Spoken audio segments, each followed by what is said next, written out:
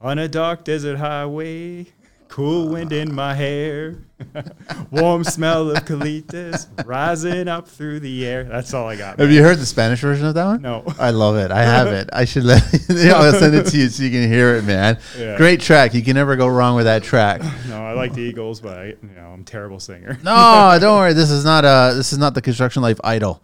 This is just a Construction Life. So it's all about talking about our trades, man. Welcome, Mike. Welcome to the show. Thanks. Appreciate you being on here, and thank you so much for. I've never had honey Jimmy Beam, man. Yeah, it's really good. Just put it on ice, drink it straight and slow, and It's nice and smooth. Yeah. Yeah, the honey. Good. You can taste the honey there. Yeah, and also you can mix it with ginger ale too. Ooh, there we go. Somebody's getting drunk. Yeah. Mike, so welcome to the show. Here we go. Electrician. You're a licensed electrician? I'm a licensed electrician. I had a question. Angelina actually brought it up, which was really interesting. On Instagram, you've got electrician, then licensed, not licensed, then electrician. I just put it's just the way I worded it. That's all it was? It's a licensed electrician, yeah. Because there's different, there's different licenses as an electrician as well, too, right? So. Oh, that's right. Yeah. So I'm just a licensed 309A. Okay. Not just. Some people are not even that. Yeah, not yet. Yeah. So you can find Mike on IG at Mike's underscore tool underscore fun. Yeah. And then, that's okay. And the website is also Mike Tool Fun? It's a YouTube. channel. I don't have a website. Got it. Okay. So you'll find it if you search on YouTube for Mike's Tool Fun. Yeah. All right. So what do we want to chat about here before we get started? Sorry. Cam, thanks so much for the tea. Custom developments. I really appreciate it. Anybody want to reach out and give me a tea, let me know. It's an extra large. And then I'll throw it on and wear it while we're talking on the show. If you watch it on YouTube, you see me wearing it. I'm legitimately wearing the tees, man. So when you say tees, you're talking t-shirts. T-shirts. Yeah. Okay. Sorry. Tea, not the letter T. I was thinking tea. You drink tea. Oh, tea. I do drink tea too, Yeah. but I'm going to drink the honey. I'm not going to drink the tea. Then I might need the tea after I finish the honey. Next day, yeah. Where do you want to begin, Mike? So how is it being a Sparky? And I guess let me ask you my first question. What type of vacuum do you have? I have the Milwaukee Pack-Out. The battery one. Yeah. Yeah, because I know a lot of Sparkies out there don't have any vacuums, and they don't have any brooms, and they don't have any dustpans, and that's like the biggest gripe from every other trade. They always talk about all the little copper offcuts, and so that's why I ask every electrician, what's the vacuum you got? Yeah, so I'm an anomaly. I have the vacuum. I also bought all the attachments for it. I have the power head for it, so it's when I'm in customers' houses, if I'm doing, say, a service call, I can vacuum their carpets. Yeah. I have a broom and dustpan, and I also have an expanding garbage can that I take with me, and I'm the only one, I think, who drags that garbage can around beside me on the job site. So as I do my rips, I rip it right into the can. Oh, I've never seen that. Yeah, really? Racketeer Tools makes it, and it's just it's a folding can, so it's just a small, folds up. I throw it in the back of my van, and then you just. How big does it expand? It's like a full-size can. No way. Yeah. Really? Yep. Yeah, but I've never seen a Sparky actually pull that out and use it. Yeah, I think I'm one of the only ones. When did you get started, man? I started in 1994. This will be my second career. What were you doing before? I used to manage special events like car shows and that for automotive manufacturer. Nice. I was a subcontractor to them. Okay. And so anything like TV commercials, photo shoots, auto shows, all that kind of stuff. That's what I did in Canada. Nice. And then you got into why electrical? So I left that position because I had kids, and that job required traveling all the time, and it just wasn't working out with me being away from home all the time and having the kids. So I have family that are electricians, and they got me into the trade. And since 95? Since 2014. Oh, so that's brand new. 8 years, yeah. Wow, okay. I didn't realize that. Yeah, I've been licensed for 3. Nice. Yeah. And mostly commercial, resi? I'm mostly commercial. I do residential as well. Oh, I totally forgot. Hang on a sec. We started recording because you got here early. You got to give me 1 second. Yeah, no problem. Just let it record. I totally forgot, man.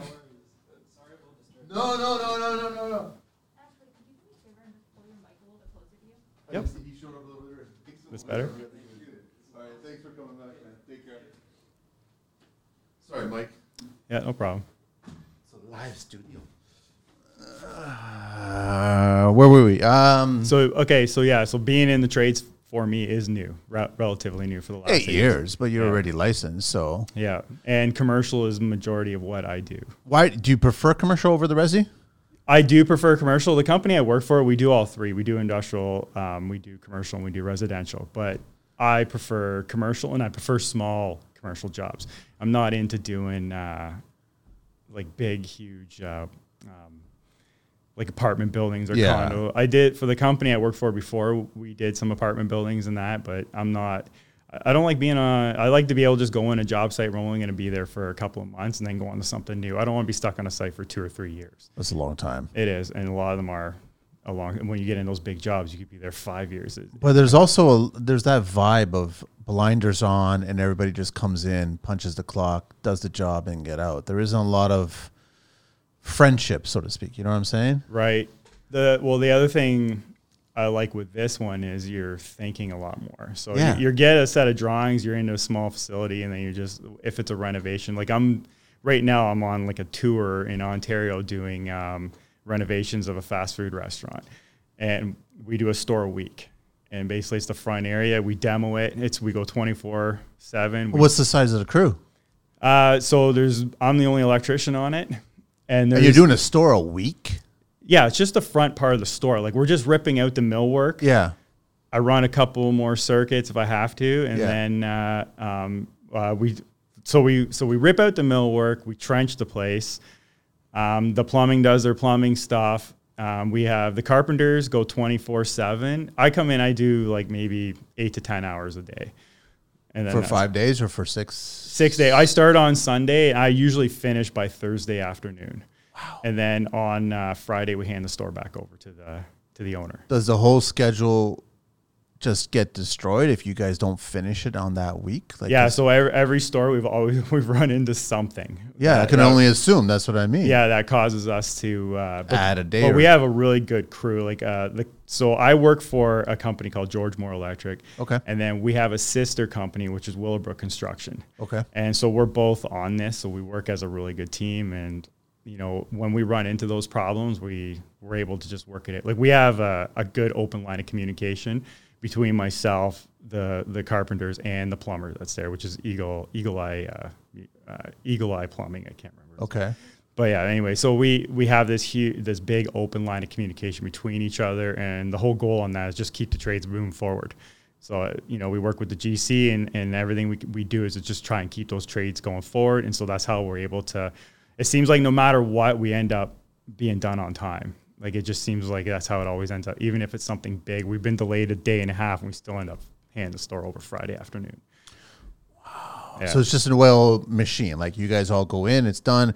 Do you guys get a lot of pressure, I guess, from the management of the franchisee, where it's like every day is not making money? That's Well, I don't deal directly with the management company, but I'm assuming there is pressure on the other guys, and nobody really rides us though, like because we have this mutual understanding. Like, look, we got to get this job done.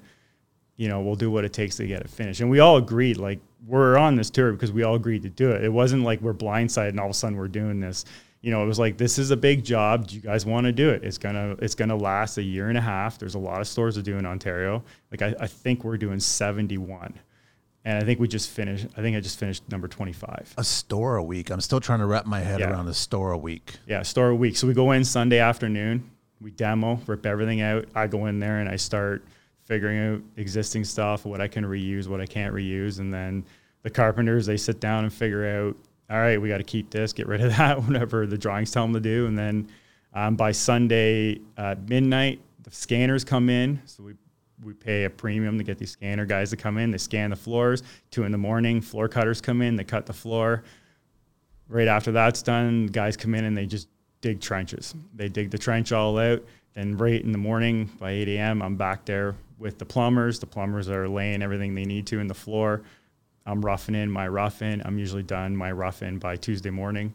And then plumbers get their inspections. I get my inspections. And then Tuesday afternoon, we're filling the floor back in, pouring the concrete. And then tile guys show up Wednesday morning. They do their tiling. And then during this whole time, I have my stuff I'm doing in the back of the store or whatever, so I just keep myself going, and then that's why we're able to get it all done. We just kind of we keep the trades going. Everybody just has a job. We know when and where to be, and we just leapfrog each other. The first few stores we did was obviously hiccups, and we ran Learning. Right, exactly. But once we got a routine going, then we just kind of, and they're kind of cookie cutter. They're Well, it's pretty straightforward. The size and the scope and the dining area, the kitchen area, and service, all that stuff. It's all designed. Scanners are coming in. How deep can they scan?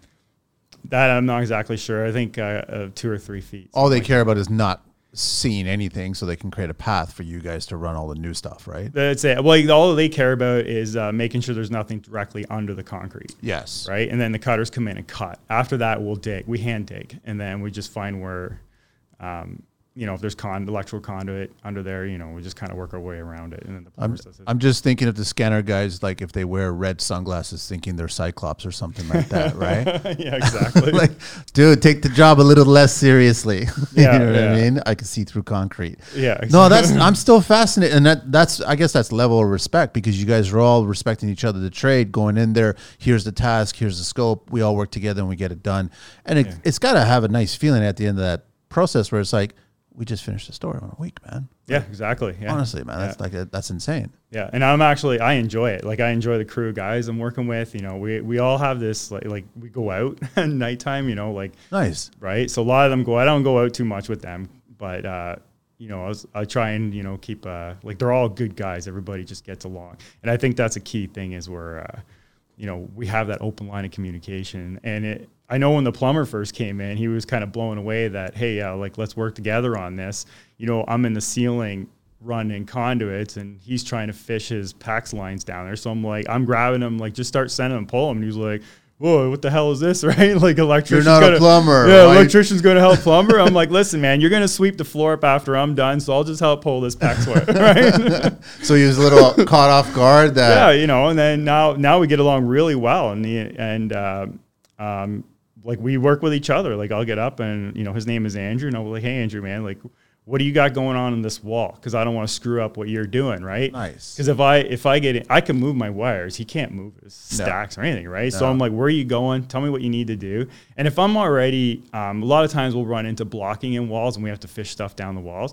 If I'm already in there, I'll ask him, like, listen, are you running your pipe up this open spot? He's like, yeah, I'll just get a bigger bit on my hole hog, and I'll just core them the hole straight up, because I'm already doing it, right? And then that's working together, right? Where we just kind of so then he comes in, he can get his stuff in, I'm pulling my wires where I want to pull them, and Same thing with the HVAC boys. there's no HVAC on this. We're only doing the mill work. So Coke machines, they got a couple of these new units in that just need plumbing. Juice makers, coffee. I guess with HVAC, it's already set up for the space that's there. Exactly. Yeah, we're these are renovations, not new stores. So the HVAC is already all there. We do have to work around it, so we run into a lot of site condition issues. Especially if we're trying to hang monitors, and we have to do framing above the ceiling, and all the HVAC's in the way. So some stores and monitors had the adjustments, because you're dealing with that stuff's not moving. So you've got work for the next just over a year. Yeah, right now, I started contract-wise. I started in January, and we'll be going until I believe it's June of next. Yeah, it might even be longer, because we do whenever there's a long weekend, we don't do that week, because it's hard to get the inspectors to show up and inspect. So going into a long weekend or coming out of a long weekend. So if it's if the Monday's the holiday, we won't work that week. We won't do the job that week. So you get a week off, basically. I don't, but we could. I just go do other stuff for the company. Got it. Our company's pretty busy. So how are the inspectors? Are they pretty cool? It's routine. They come in. They're visually, everything's there. You can't hide anything. No, it's all open, and I run clean. Like, I don't try. Like, my biggest thing is I take away the excuses, is what I call it. I don't need an inspector coming in and he'll sit, I've had an inspector come in and be like, oh, you got to strap all this stuff in the ceiling. And I'm like, well, none of that's my permit. I go, this is what I'm dealing with over here. So now if I'm working in those areas, I'm just going to strap it. I just take away the excuses. So then when he comes in, he sees it's a clean setup. All right, everything's clean. I don't mess around. And, I follow the code book pretty to a T. If we're doing demand calcs and stuff, I deal with it. And then I'll, and then I show him. If he asks for it, I have it there, and he can see exactly what I'm dealing with. What's right? what's the primary thing that they're looking for? Is just that everything's run properly visually, like you're not spaghetti up there. Yeah, well, there's that, like, because I'll run conduits from the panel to the front, so they want to make sure my pipe fill, I'm not overloading these conduits with more wire than I should, because that generates heat, right? Yeah. Heat's not good. They want to make sure I'm derating wires, so if I'm pulling, I got to upsize the wire for a bigger circuits kind of thing, right? So when I have them in the conduit, when I'm running more than 3 wires in a conduit, you have to derate it. So, just stuff like that they're looking for. I've had them call me on certain things but I've had it correct. And then they would just see, oh yeah, you did upsize the wire. Perfect. And then, all right, this is good. Put their sticker on the panel and they leave. That's it. I'm just curious. I mean, how much power is coming into a typical establishment like that? What do they set it up at? Usually it's 600 volts coming in, and the transformer steps it down to 208, 120, 208, and it's usually 400 amps. 400 amps for a typical size establishment. Yeah. Yeah, you have 200 amp panels or 400 amp panel. Yeah. And that's it. And then you also have the building inspector coming in for the plumbing purposes, and any kind of, there wouldn't be structural at that point. There is, yeah, because we actually we move walls sometimes. So there'll be sometimes the building inspector, the plumbing is the same as the building inspector. Yeah. Like that's happened a few times Most too. of the times. Yeah. Unless I guess there's always supposed to be 2 different inspectors, but I guess they can both inspect either or, right? Yeah, right. And they a lot of times they'll come in, they just want to make sure that they, doorways are wide enough. Like if we have to throw a doorway in there. Wheelchair accessibility, all that kind of stuff. Yeah. Like the one we just finished in Guelph on Friday, which was yesterday, we moved a door and we had exactly enough space, but there's shelving inside the doorway. So the first thing the guy said, if you want occupancy, that's got to go. So makes sense. Yeah, because it's blocking the doorway. It's blocking the doorway. So, I mean, yeah. I'm still trying to wrap my head around in 1 week, man, because I'm coming from custom resi, right? So it's a different mindset. So custom, I've worked in a lot of residential as well. Like I said, our company is very broad. So I know you still prefer commercial. I prefer commercial. What's the top 3 reasons why you prefer commercial over a custom resi? So with a customer client, customers, right? Same thing. So don't get me wrong. I love our customers are great, and majority of the ones I work with are great. Yeah. Sometimes though they like to make a lot of changes, and they make a lot of changes after the fact. So you're finished, and then you get a call back.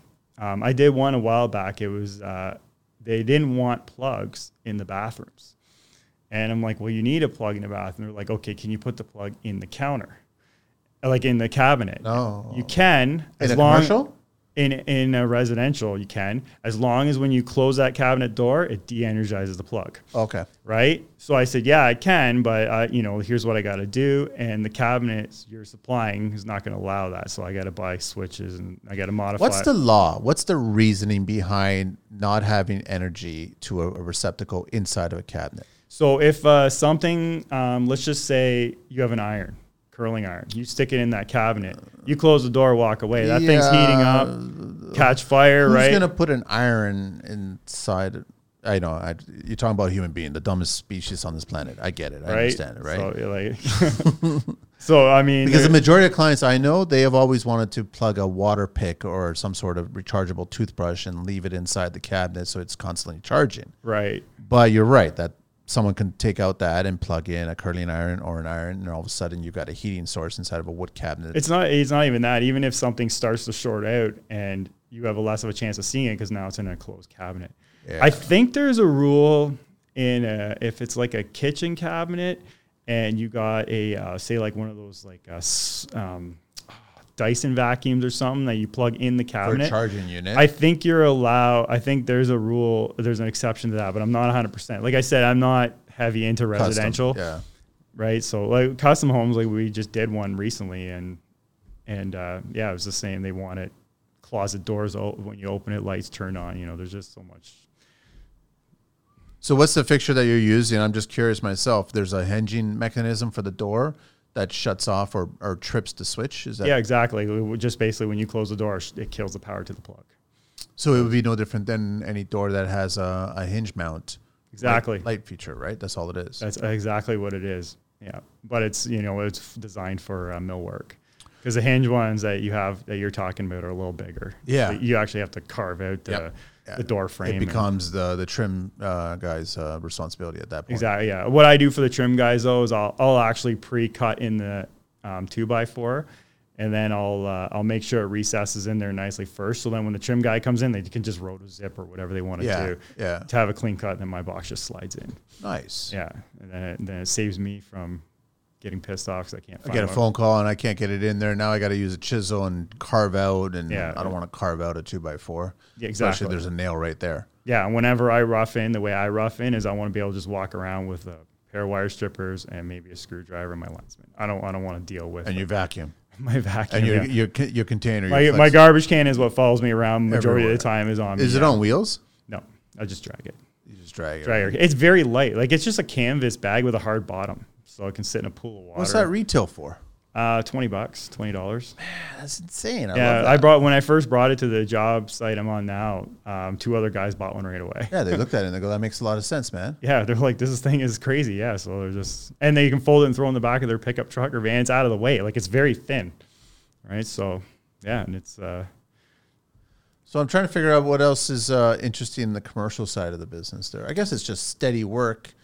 You're getting things done. You move on to the next one, and then you get that one going. Yeah. One thing I really love about commercial is conduit. I love running conduit. So what's the trick with? Because sometimes you'll get a new guy who says he knows how to bend it. Yeah. And then you watch him, and it's entertaining to watch him. Right. So what's the trick with bending conduit? Practice. That's all it is. That's all it is. When I first started, I was terrible. I was terrible. Pinching? Everything. It was bad.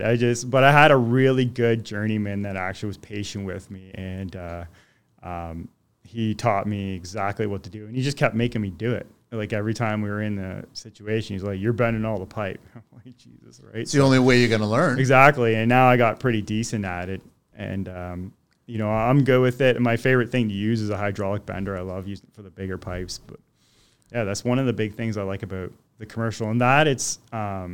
I like the atmosphere of it. Like residential, I'm not really into I don't even know how to even explain it. I just think that I don't like the material you're using in there, the NMD wires that rips apart on me all the time. I'm used to dealing with BX. Armored cable stuff, right? Yeah, pipe and fill and dealing with transformers and stuff like that. And then I get into residential. It's hard on itself because it's a whole other set of rules for residential versus commercial too, right? So yeah. Is it different inspectors? I'm curious. No, it's the same Same guys. They need to know commercial and resi and industrial as well too. They'll show up into industrial. Industrial's got to be insane. Yeah, a lot of it can get complicated.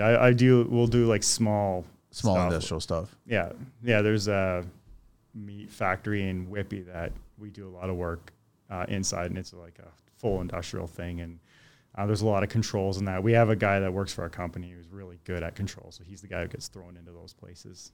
What's the biggest conduit that you're using on a commercial site? Because I know in resi, if you have to run conduit, you're just using 1 inch. I don't think I've ever seen anything larger. 1.25 inch, that kind of 2-inch PVC at residential as well when you're doing the service coming in.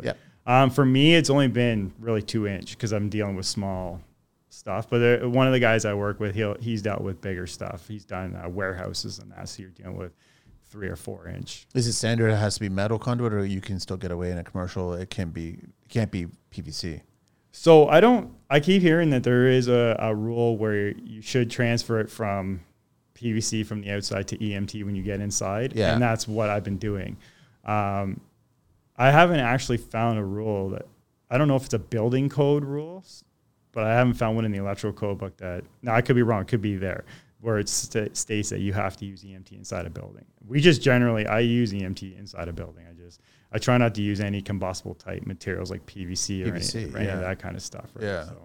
So the big question, I mean, I've asked this to several electricians, is why is it that here in Toronto, the whole infrastructure is aluminum, right? Comes right to the structure aluminum, and then they force you guys to do everything copper inside.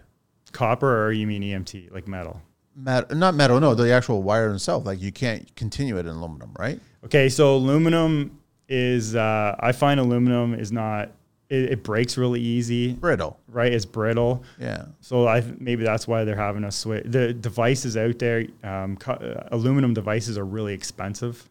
So if you want to run aluminum inside and you want to put a plug in, you got to buy aluminum. Well, wouldn't that just be supply chain? Like if you started pushing everything aluminum receptacle wise or Right. switches, it would be cost effective.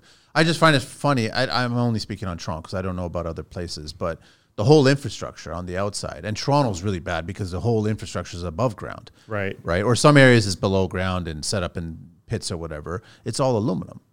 But then you have this argument about how they want to see all this copper coming out to make your connection at the meter, and then it comes into the house and everything has to be copper, right? So we're allowed to run aluminum from the meter into the panel. Okay. And Yeah. You're even in Resi, Yeah. up to 1 meter, isn't it? 1 point something meters. Something Max. like that. Something yeah. like that. Yeah. Yeah, because the meter base is usually just sitting. The ESA inspectors are going to come out of the woodwork now. They're going to start sending DMs and Yeah. hello, everybody. Yes, send your DMs. It's fine. Yeah, that's fine. If I'm wrong, I'm wrong. Yeah. But as for copper and aluminum, like aluminum's high maintenance too. You have to constantly, every few years, you should be taking your devices out and just making sure your screws are tight. Because it's all Who's going to do nobody's going to do that. that? That's why we have insurance companies will send us in. I've done it where I've gone into to places and I have to make sure that Every single one? is good. Yeah, before they'll insure the house. Once they find out a house has aluminum wiring, I've been sent in there. Can you just make sure that Every single one. every single receptacle? I got into a house where I had to do this, and the first thing I did was I take a light off the wall, and the wires are completely bare. Because someone else married copper to aluminum, so it oxidized, right?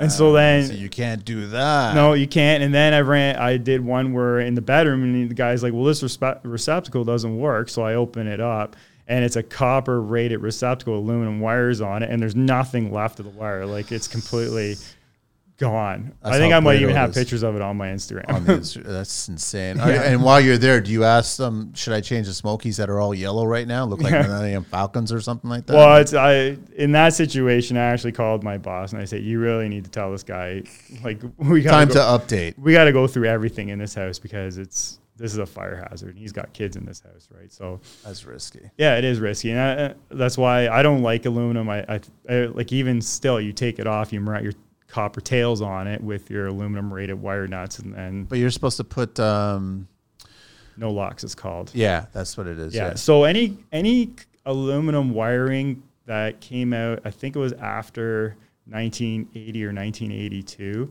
is not pure aluminum. So technically, when you use the aluminum rated wire nuts, you don't need to use no locks.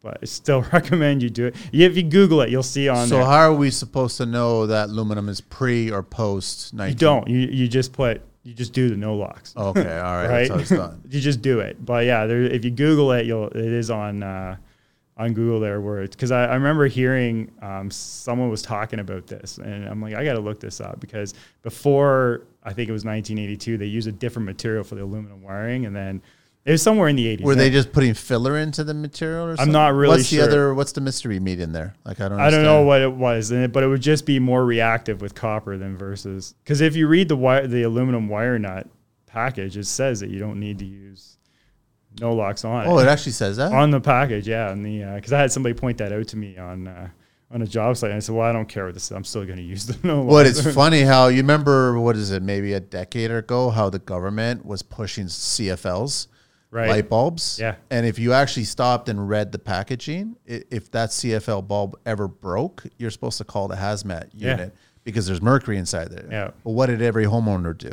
Threw it in the garbage. Vacuum it up or just walk sweep away. it up and Yeah. little Billy, come here and snort some of this mercury that's in the air right now. Like Yeah. that. Those things were so dangerous. And Yeah. they're still selling them, I think, in some of the big box stores.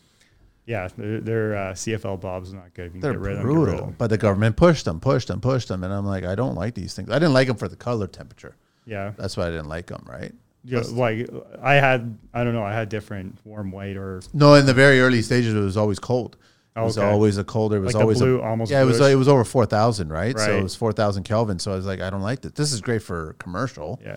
But for a home, I'm not a fan of that, right? And I don't think you're supposed to throw them out either. I think you're supposed to. No, you have take to. them You have recycle. to exactly. Yeah. There's a proper, but nobody ever did that. No. But if you read the packaging, it actually says there's a disclaimer, a danger disclaimer on it, Right. which is kind of. But nobody would ever assume. But then as kids, you're like, are we not Star Wars fighting with fluorescent tubes? Oh yeah. We were all doing that, right? Yeah, and then bursting them all out, right? So it's just like And that was cool when they exploded.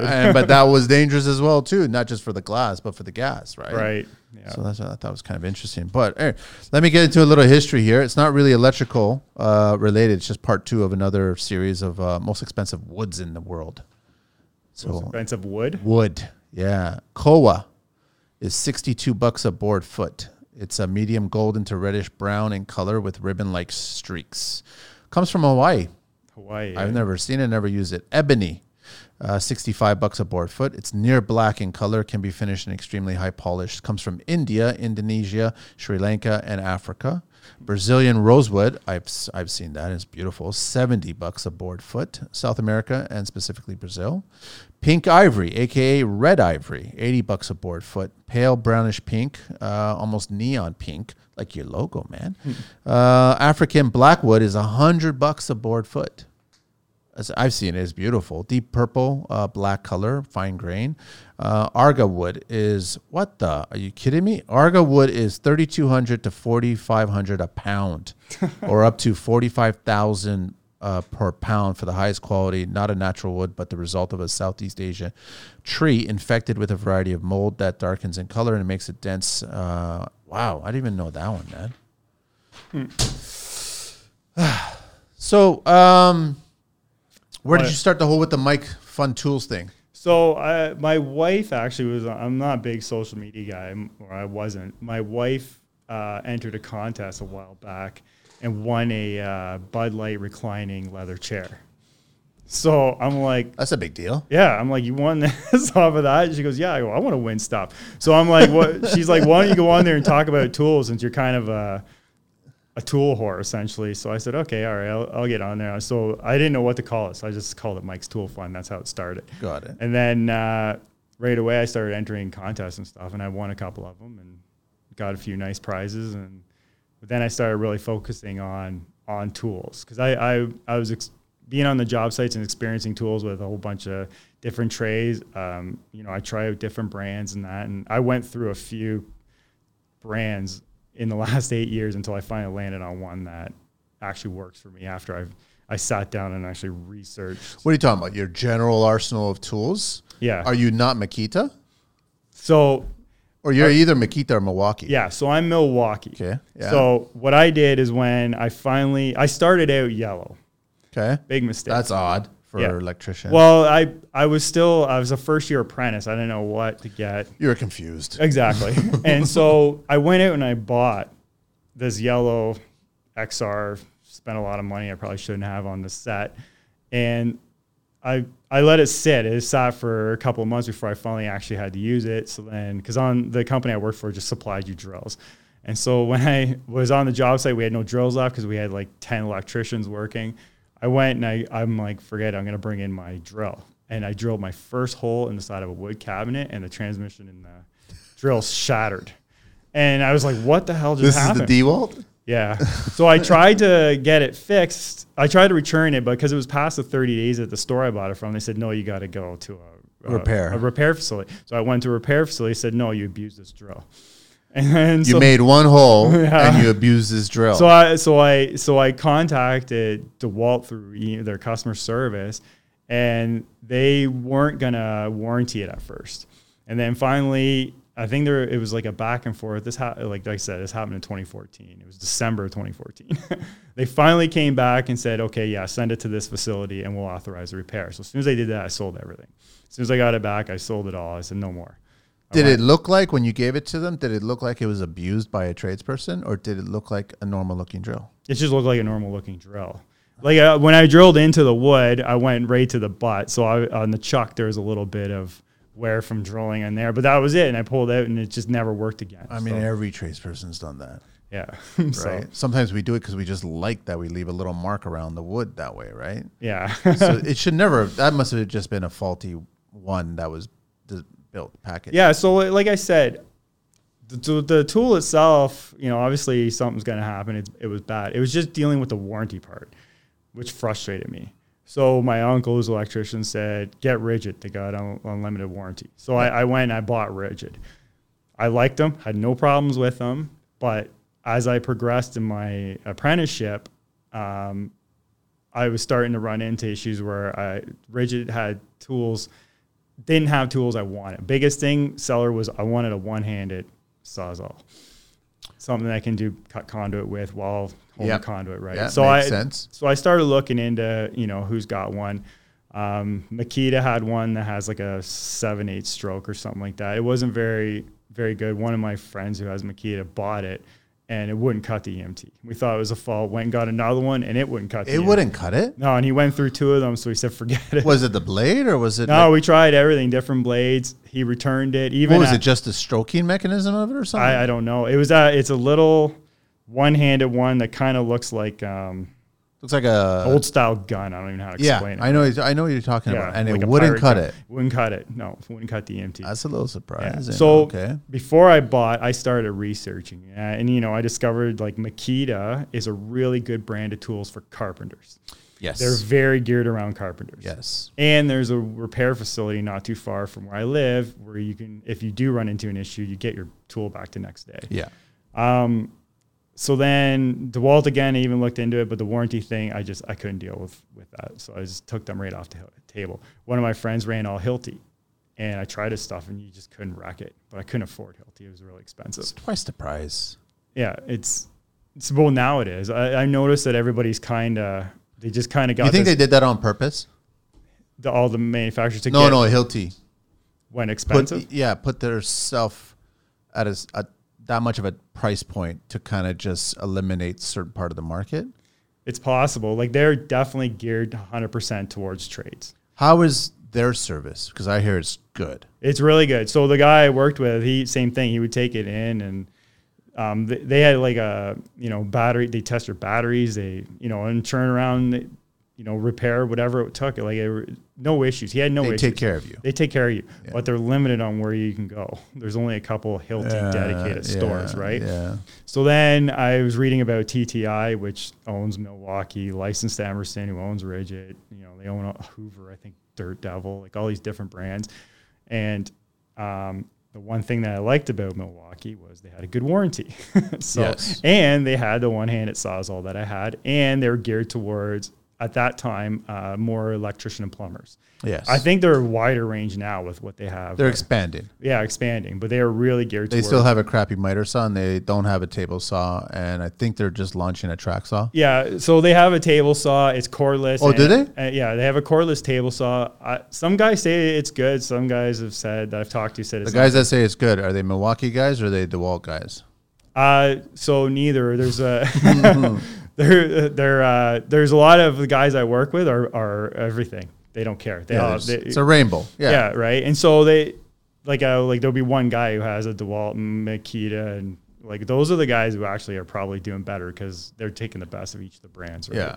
So, but your Milwaukee Sawzall, the reciprocating actually cut the conduit. Cut everything. No problem at all. No problem. I bought the 12 volt version of it when I first started. Because it's lighter and it's easier. Yeah, and it was cutting no problem, but what I found was I really wanted to get into I wanted one battery to work everything. And so I switched to 18 volt everything.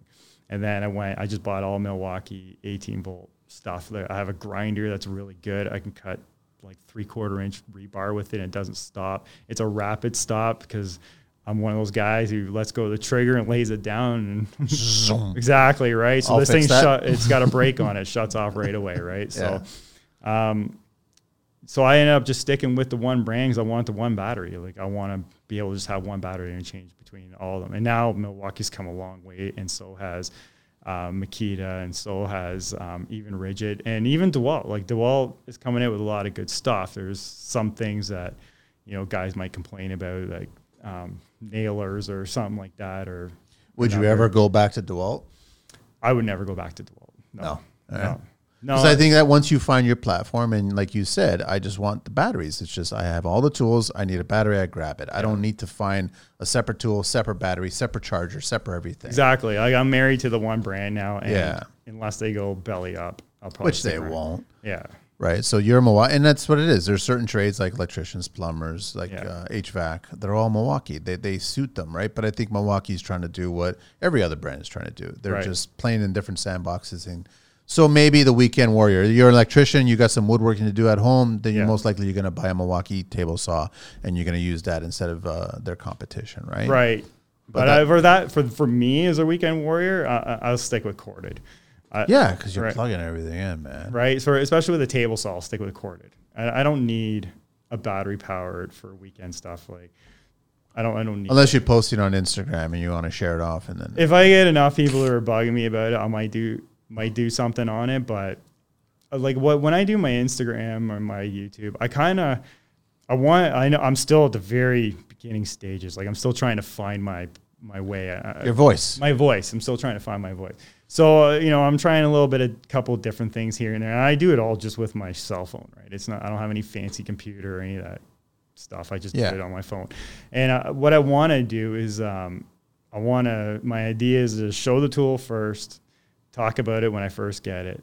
And then after maybe a couple of weeks or a month or so using it, talk about how it uses it. And if I can film me using it, I will. I try not to do videos when I'm on the clock with the company I work for. And if I do them, it'll be like during, like, if I take a lunch break, I'll be like, I'm going to continue this because I want Sneak in, do it. to do it, and that's it, right? But you're actually doing the videos on a real job site, real work, scope of work, instead of a stage kind of setup, Right. A lot of guys are staging it. They'll get a 2x4 and they'll just start drilling through where I'm. It's amazing. Look at that. It's first cut, first blade, first everything. Wonderful. Yeah, it's good. Right. I want to show how to abuse. There's this one tool I have, which is Klein makes it, and it's called an ET450, and it's advanced circuit tracer. This thing, I paid like $250 for Is it good? Is the cat's ass. Really? Yeah. It's really good. Huh? It's really good. So before I was looking at it's comparable, which Greenlee makes. It's like $1,500. Whoa. Ampro makes one that's like $1,500. So I was in the supply house I go to, which is Oscan Electrical, and one of the guys there, he's like, "Why don't you try this scanner? It's $250 and see how it works out." And I'm like, $250? I'm like, why not, right? So I grabbed it and I tried it, and I use that thing daily now, every day. Like when I do these stores, I would spend hours tracing stuff out because nothing's labeled, I get in this thing, I just clip it on, and I go right back to the panel, and I tell you, yeah, that's it. This is it, and it'll do up to 480 volts. So how did Klein figure out how to make that product for so much cheaper than the competition? I have no idea. Maybe But they figured it out. maybe from the country it's manufactured I in. don't know. I have no idea, but I've done a few videos. I've done probably 3 or 4, maybe 5 videos of it. I've had it where I've had to trace. I went into this house and they're like, our stoves. They just moved into this place and the one stove wasn't working, and so I couldn't figure out. I'm like, there's no wire in the panel for the stove, and so I hooked this thing up the wires, and I went through the walls, and I was able through the wall find the wire. And I walked it all the way back and found it in the panel. And actually at the panel, it was coiled up and stuffed right up into the ceiling. And so I guess they put the plug in as a future, and then They never did it. So I pulled it out, and I'm like, here it is. I hooked it up, and then they had a stove. And that was it. Like all it took was just getting it. That's a smart tool, man. It's insane. I picked up stuff in the ground. I had to trace stuff. So I have my own house. I have a swimming pool. And I had like an issue running underground, wire running underground. And this thing will pick up, and you just follow it until it stops picking up. And then that's probably where the break is, right? So you just try and look in the area, and I kept picking up one spot. You dig there, and then there's your break. My mom has a horse farm, and she has electrified fence, and it just quit working, and she couldn't find the break. And so I hooked it up, and I found the break. What's the distance it can go? So in this case, it was only like a foot underground, the wire. So I was able to find it. At my house, it was like 20 inches. Wow. Yeah. And you'll pick up, I actually have a video of me doing the one at my house. Actually, I put the one for my mom too at the farm. I was trying to find one on her ground. But I've scanned through cement floor. I was looking for a conduit that was because one of the fast food place I was renovating. Yeah. There was a conduit that ran into the ground and disappeared. We didn't know where it went. I couldn't find it. I hooked this tracer thing up and I figured out, oh, it's running this path here. And then I was able to go up the wall and then I found a buried junction box and, oh, here it is. Right. So Holy cow. yeah, and it was through the walls. Like the signals at that point, though, the signal's weak. When you start getting into concrete, the signal just Well, gets... you're still getting I'm enough still picking something up. to trace it, right? To Yeah. follow it. Yeah, it might be 10%, like because the signal's based on percentage from 0 to 100%. Yeah. So if I'm getting 10%, I'm like, well, I'm picking something up, right? I don't know what it is, but it's there. And then you just follow it until you hit it. How would you have done it back in the old days? I guess you would just would have ran a new line. They would not. Either I'd run a new line or I'd short out the one side of it and then use my meter and just try and pick up the short in the panel or something like that. Got it. And sometimes it's time consuming. Like we do one of those big box stores that Home Depot, I guess I'll just say Yeah, it, it doesn't matter. right? So we do a lot of service work for Home Depot, and a lot of their stuff is 347 volts, and nothing's labeled in those stores. So, and we go in and have to do. You talking about the shelves or the electrical panel? the pan, yeah, the panel or even the plugs. Like, because I have what I do is anything I touch, I label it. That's my. And then if I get brought back or somebody, I'm rare. I think of the guy coming in behind me. Yeah. Right. So, what I do is I try and label as I go. So You have a label maker? I have a label maker. See that every time I see an electrician with a label maker, I'm like, respect. I'm sorry, respect, man. Yeah, like when I do this restaurant, every plug's dedicated. I'll label like this is panel A, circuit 25, Sure Shot. Panel B, sense, circuit man. 27, Yeah. coffee maker, right? And I'll label coffee maker so the people who are working there know, yeah, I better just plug coffee or plug in Sure Shot or whatever it is they're plugging into these things. Yeah. Fridge in this one, right? So, but when I'm doing these stores like Home Depot, I'll put just whatever the circuit number and panel is because these stores have a lot of panels all over the place, right? And then you're trying to trace this thing, and so you hook up this tracer that Klein has, and you take your wand and you just start walking to panels until you pick it up. And then you're like, oh, you know what's in this panel. There's a learning curve to this tool, but once you figure that out, it's golden. Like this thing has That's been golden. brilliant. So there's I guess a lot of electricians are buying this thing. I know the store that I purchased it from. I know that when I started doing the videos, they said they were getting a lot of orders. Yeah. And I've talked to a few people who posted on my YouTube, and they must be selling them because they're having a hard time now getting this tool. So I think Klein must be selling. I don't talk to anybody from Klein. I'm not sponsored by them. Yeah. So they had, like, because What is Klein's American? No. Klein is American, but they have a Canadian branch, but I think they're American. Yeah. Really, huh? I think they're American. I know their tools, a lot of them are made in other countries, but I'm not sure. Well, every tool is made somewhere. Well, it was funny when I found out that a lot of DeWalt's tools are made in China. So are Milwaukee's. Yeah, so there's different divisions. There's some that are made in the U.S. but Yeah. there's a big chunk of them made in Asia, right? So, Yeah, like Milwaukee, I think their packouts are made in the U.S., but all the other brands are made in like the Singapore. packouts Yeah, I'm pretty sure they make the packouts in the U.S. somewhere in the U.S. But yeah. the tools themselves are made in China? Yeah, well, I know of when I've had to get service repair on them, the service guy said he has to get all his parts from China, and it takes forever to come in. Because I admittedly abuse some of my tools. Of course. Right. You're a tradesperson. We're Right. supposed to. I beat the crap out of them, and they've been great. They're like, yeah, just bring it in, we'll fix it. It's like, that's it. Like, I'm telling you, I actually abused it. Like, is this going to get... And they said, just bring it in, we'll fix it. And that's it. And then I get my tool back, and off I go. Anything else that's cool coming from Klein for you guys to make your lives easier? From Klein, like I have that advanced circuit tracer that I use, and I have a smaller version of that, which is you just plug it into a receptacle and you can scan, so you're not carrying this kit around. One of the things I really like that Klein has come out with are the wireless Bluetooth earbuds. So Klein has that? Klein has that. They're not expensive. I think I paid less than $100 for them. So they're a third the price of regular. I think they're a lot. They're not. So a lot of I think my wife has a set of Bluetooth ones, but they actually sit in her ear, and they're kind of like, these ones stick out a little bit. I don't give a crap, and I believe there is noise canceling to them because I'll stick those things in when the guys are doing drilling and that, and then it's been fine. I'll play my music. Now, if they start getting to heavier drilling, I have those. Like from Canadian Tire or Home Depot, whatever I bought, they're like $20 earmuff. The cans. Yeah, so I'll put those on over the Yeah. Bluetooth. Yeah. And so, you know, So why do you like the Bluetooth? The sound's good? the sound is really good. I can talk on it like a phone conversation, and I find that it's not expensive, and it cancels out a lot of the noise. Like I don't like a lot of times when we're on these jobs, we're there at the same time. Guys are still demoing concrete, Yeah, right? And it's it just noisy, gets man. loud, man. So So that's a smart move for a client to actually do that, to get that. Now you're using it. I'm using them, and they're really good. And they're like a little handy case, and when they die, you throw them in the case, and the case charges them again, and then you just plug the case in and charge the case. It's just Well, I've never thought of client being like that way, doing that stuff. yeah, like a lot of my tools lately I've been buying have been Klein. Not because I'm a diehard Klein fan. It's just I find them more practical. Like they have this backpack I just picked up, which has been I saw that, yeah. yeah, that thing has been holy crap, night and day from the other one I had. It's organized. It's a lot more organized. And my favorite thing is I can take the in middle out. Before I used to have to take half my tools to get the stuff on the bottom. Now I just take the middle out, put it off the side. I can access any. Remember the buckets with the little... Yep.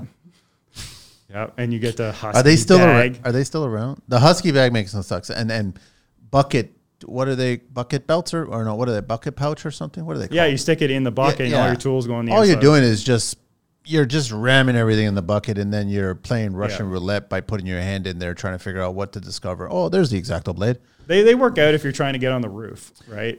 And you tie a rope around, pull it up, and when you get up top, right? Yeah, but I find that most trades just dump everything in there, and I think that you need a little bit more organization. That's why the pack makes a lot of sense than that. It does. It's a lot more. Actually, the plumber that works with me, when he saw my bag, and Makes sense for him. he's like, he goes, I know I'm a plumber. I shouldn't be buying this, but I'm buying it anyways. Right. So Why? He's got the same size fittings if you think about it. his tools are generally similar. Yeah. and- right. And So it kind of makes sense. yeah, and it does. The biggest seller I think for him was the hard case on the front of it, and it's the Tradesmaster Pro tool bag I'm talking about. Yeah. Which is I think 55485 is the part number. But anyways, it's got a hard case on the front, and it's got felt inside to protect your safety glasses. That was his biggest thing. And so when he saw that, he's like, okay, I want this. He goes, can you get me one of these? So I ordered one for him. How much are they? If you get them from Oscan, I think they're like $200 something. That's not bad at all. Yeah, You're still in the pack out price point kind of thing. exactly. Yeah, I think if you get it off Amazon, they're a lot more. I think they're like 230 or Because 200. everyone's getting greedy on Amazon right now. That's right? it, right? So I try to. My biggest thing is buying local, or buying at least Canadian as best as I can. Yeah. Like obviously some tools in that I can't, but like all my work clothes, I buy them all from Northern Boots, and they're a Canadian company. My work boots are JB Goodhue, like they're a Canadian company, Canadian made product, that kind of stuff. They're still made here, huh? They're made here, yeah, JB Goodhue. That's very rare, man. It is, yeah. You know that, right? Yeah, everything. Well, I mean, we have a population of 30 million people or 35 million people. In the U.S., it's 300 million, so they're probably going to better off. It all comes down Yeah, to but the numbers. U.S. is still shipping all of their fabrication or manufacturing overseas, too. Right. I go, well, it's because everybody rules the almighty dollar. And I firmly believe that if you really start supporting the small businesses Believe and it, you start, too. you know, like, We have the space here. Like, we have the space here and we have the workforce here. So then why don't we build it? I mean, this Yeah. is a political question. But It is. And the backbone of this country is built off of small businesses. Yeah. Right. And so you got, like, I don't mind going into a place and paying more money. Like some of the tools that I buy from Oscan, which is where I buy everything from, is, even if it is a little more expensive, I don't care. I'll buy it from there. I'd rather Because not. you know that it was made here. Well, not Lo- even. It lo- may not have been made here. It's just I'm supporting a small business, like Yeah. right. And that's I just want local businesses to survive over like Home Depot, like No knock to the big stores. Yeah, I mean, I like the big stores. Yeah. They're great. Like Lowe's, all of them are great. I like financially, I want to be able to support the smaller guy too. Like I still shop like crazy at Home Depot. I love it that they are still running a smooth business, all the small mom and pop shops. Yes. And even though all the big box came in, Yeah. that was the biggest threat at first. All the mom and pops we established, we have we have the community, we have local, loyal customers. Right. I'm sure they were probably fretting, like really, really worried that the big box was just going to eliminate them all. Right. And I love that they weathered all that. And then all of a sudden the whole mess that happened from the last 2.5 Yeah, years, yeah. they weathered all that too. You know what I mean? Still, And that says something to their client base and who they treat and how they treat everybody. So I've always had a huge respect for all the small mom. it's a personal connection too when you're dealing 100%. with those They know people your name first of all. Yeah, you walk exactly. in, right? Yeah. So they don't know your name at. at those big the big box. Yeah, you'd have to be labeled or something. Like Yeah, that. pretty much. Nothing's but I labeled. do spend a lot of money at Home Depot too. There's no Every tradesperson Like I does. support. Like that's probably the only store like that I go to. I don't shop at any of those other ones, Lowe's or any of those. Like it just seems like Home Depot always has it. Has whatever. My biggest thing is walking into Home Depot or any of the big boxes, trying to get in and out as fast as I can before regular homeowners start asking you questions on how to do things at home. Right. I have actually run into that standing in the aisleway and Because I'm trying to you put come this across plug- like, I know what I'm doing. And they're like, oh, I know you're not wearing an orange apron, but it seems like you can answer these 15,000 questions I Yeah. have. If, you know, Yeah. you're like, Let's no, see, I I'll got to be go. wearing my hat. Now I know I just take my electrical hat off and leave it in the van because I've been standing there where I start getting nailed with questions like, oh, I don't work here. I don't work Well, here. you're an electrician, right? No, And I it's don't work here. Oh, no, I'm just wearing the shirt. Yeah, I just wear it because I think it's a cool shirt. Yeah, it's a cool shirt, right? And the last thing I want to do is give someone advice and they burn their house down and then, right? Then they come after you. If they find me, yeah. But they go, well, this guy worked for this company, right? Because they see the logo. So it's. Yeah, So it's starting like your first year in electrical, and then now, has it just been about 8 years of organization, just trying to figure out how to be efficient as an electrician? So the biggest thing for me is I want to be able to use my mind, my brain, right? So I got and tools. So when I got into this, so when you say like efficient and organized, yeah, it was all like doing this whole trade. I think anything you do, you need to be efficient, and organized. Like my previous job, I had notes, everything was organized. Like we were running the car shows across Canada, and I'd have to work with so many people to make sure we get our cars into those buildings, you know. And so I just kind of took that and moved it over to what I'm doing now, and just try. So when I walk into a job site, when you talk about organization, like one of the first things my journeyman would teach me is like, don't sit there and walk into a place and start throwing plugs in or pulling wire.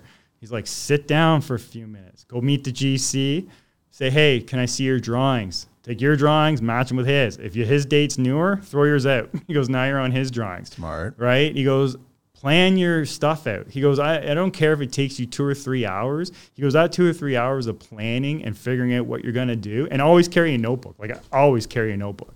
And he's like, write down some stuff. He goes, you might learn something new. You might just figure it out. And then when you're ready, go around and start doing what you got to do. So, you know, and that's how I was taught. I was taught beforehand, and this is how I was taught when I got into this trade, and it just kind of stuck with me. It's the bull and the sun at the top of the hill going down to the cattle at the bottom of the hill. Exactly, right? Yeah. Walk down. Yeah, I've had 3 really good journeymen and one of them I still work with. And Nice. Yeah, and you know, the one that I work with has been great with. He's like very OCD or CDO because it should be in alphabetical order, right? Him and I are both like OCD. We're both very organized. Our vans are always immaculate. Yeah. But you know, he's taught me so much when it comes to like being organized, planning. Same thing. He's a conduit artist. Like he's a conduit artist.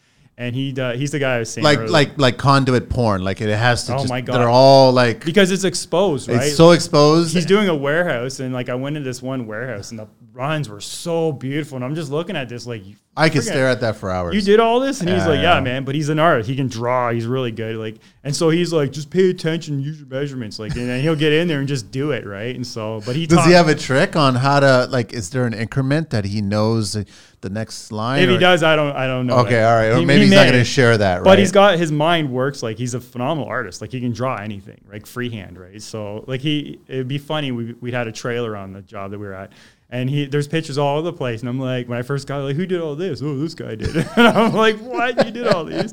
There'd be a picture of my uncle because my uncle worked with us, right? And he'd just be like, my uncle's big guy and very deep. Hey, how's it going, right? And so he'd do some comedy picture about him as well, right? And I'm like, man, this is crazy. And then I see Is he just self-taught? the drawing. Yeah. I'm gonna assume so. I'm not. 100%. Never went school, formal, No, nothing? he's like artistic type guy. Like he plays guitar. Okay, right? cool. So Very, he's one of very those cool. guys, right? And he's really good at his job. So yeah. So But it kind of makes sense that he takes the pride in the conduit runs and not even everything. Like pride Yeah. in like he's the guy who goes in, and if he sees an issue, like some guys will put horse blinders on. Like I'm only here to fix this, right? Where he's like, no, we're fixing this. And most times it's quick anyways, right? But he's very like, so the way he taught me was just follow the rules. Like, what's the point? He goes, people strap conduits. He's very particular on how you strap them. He's like, because it's the rule. He goes, why create something that inspector's going to come in and crap on you for because you didn't strap the conduit properly? So, and that's the way he teaches. Sometimes he can be tough, right? But that's how you learn. But right? he's teaching you a lesson. There's been, like I said, 3 guys. He's been one of my best, instructors. He denies it. Oh, I was never that good. I'm like, yeah, you're good, man. So, but anyways. Much older or no? He's only a couple of years older than I am. Okay. Like I started in the trade. I was 36, right? I'm 44 now, right? So yeah. I think he's 48 or 49 now. So it's just. But it's good that you started later and you've got all these lessons that you've took from the other industry, brought it in life here. Experiences. Because all these kids coming in, they don't have these and they don't know how to do it or why to do it, right? Right, yeah. Well, I was there 16 years and I started from the bottom at that job. It was like, so I'll just say it because I don't know what your listeners like, but I believe in God. I believe everybody has a path, and I believe I've been very lucky and fortunate, like very lucky. I was in college doing computer sciences. I hated it. I used to. Exciting. Well, in the 90s, like in the early 90s, I worked at a computer store. I was a teenager, and we were building computers, and that's what I did. And it was great. And then I got into college to go further with that, and I hated it. And so, why did you hate it? I just didn't like sitting at a desk, like you're typing programming. Like when I was in high school, we had to make a video game, and I made this cheese ball video game, and I'm like, I can't do this, like, because it was I still think it was in its infancy stages, right? Like obviously the 80s, with the Commodore and all, everything just kind of. Holy man, you're going way back. Well, when at my first computer I ever had, my brother was much older than I am. You had to program every video game, and I still have the book. I found it where you program your video. It was a Tandy computer, and you recorded on a cassette tape, right? You got any floppy disks at home, man? No, I got nothing now. My brother's a big computer nerd, right? So. I mean, that's what he does for a living now. But I was trying to follow in his footsteps. Older brother, I looked up to him. Of course. Right? I just couldn't do it. So I was on my way to a bar. And one of my buddies was like, hey, we need a guy to work in this car wash. You want to come? And I'm like, yeah, why not? So I show up to this facility the next day. And they actually, they're a supplier for the auto manufacturer, and they take care of all their executive vehicles and stuff. So what the part was the car wash. And then I saw they kept bringing in these concept cars of the manufacturer, and all of a sudden I'm like, what are you guys doing over in this department? And they're like, oh, we do all the shows for these guys. And we're all, so I'm like, I want in this, man. And so what do I got to do to get, because you're a car wash guy. They're like, we'll see, right? Because a lot of guys who come in there just got, like, the turnover rate was so high, right? And they figured they don't think anything of it. No, and then I got in there and I worked there for about a year. Then they finally gave me my chance to get into the other side, and I just took off. And I moved right up to managing the whole thing. This is around what time? So I got in there in 1998, and I left in 2014. So pre-Fast and the Furious and mid-Fast and the Furious. Yeah, so during the Fast and Furious period, everybody was pushing tuner cars. So this company would get all these cars built, and then we'd put them on Toronto Auto Show. Would be a big one we did. And we'd have like 200 and something cars on display at this place. It was a big deal. Yeah. And so and then my job was to make sure we work with the guys, like, because it was a big team. It wasn't just me. It was everybody. We all worked together. But get the cars to the facility, get them inside, get them washed, detailed, get them placed, work with the various clients and the show managers and get them all inside. And that was my job. Like, I wore all these hats, jumping around, doing all these. And I did it all across Canada. It wasn't just here. That's nuts. And my phone was 24/7. Like, the biggest thing we did was the Vancouver Olympics, and that was tough, because this manufacturer was a big sponsor of them. And we had thousands of cars there and people running it. And I only took care of the small portion of just displays, putting cars on displays, or any of the commercials they shoot. We'd have to get the cars for that.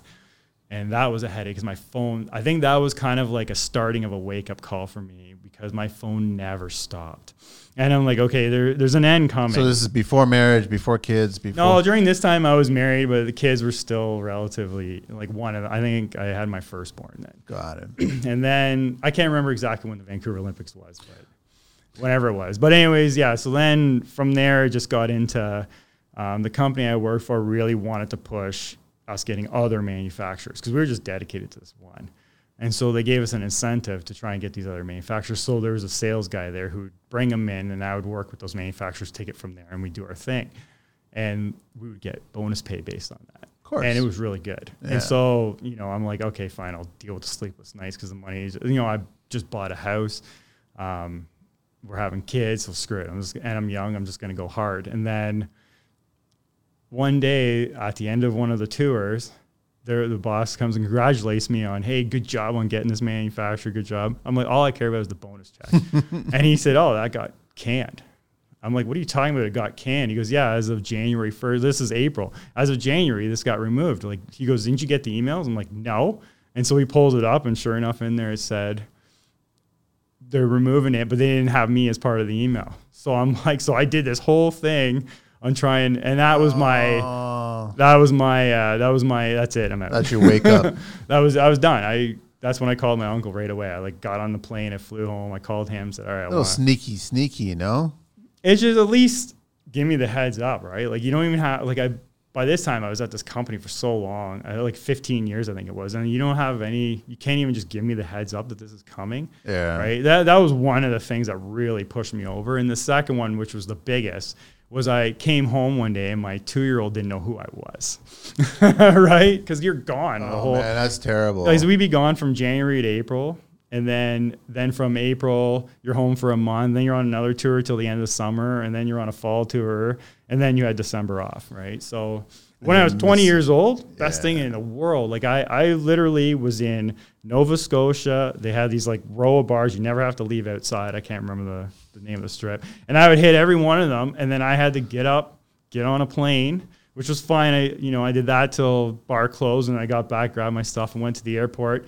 Got on the plane, landed in Montreal, jumped on another plane, was in BC that night, and I went right to the bar again, just so I can say I drank on two ends of the country in less than 24 hours. And I just started going again, and I'm like, I did it. Right? Moving on now, right? That's an accomplishment. Like, how many people can say they did that, right? No, that's actually pretty cool. Yeah, so I mean, it was a lot of fun. I had a blast, and it was great times, but that one thing really stuck me in the side with what they did. It would. Yeah. So, and then that's when I got into trade. And then, so like all that experience, knowledge, organization, handling all the different manufacturers I had to work with, kind of led into this, obviously on a smaller scale. Like this, what I'm doing now, I don't experience any stress at work.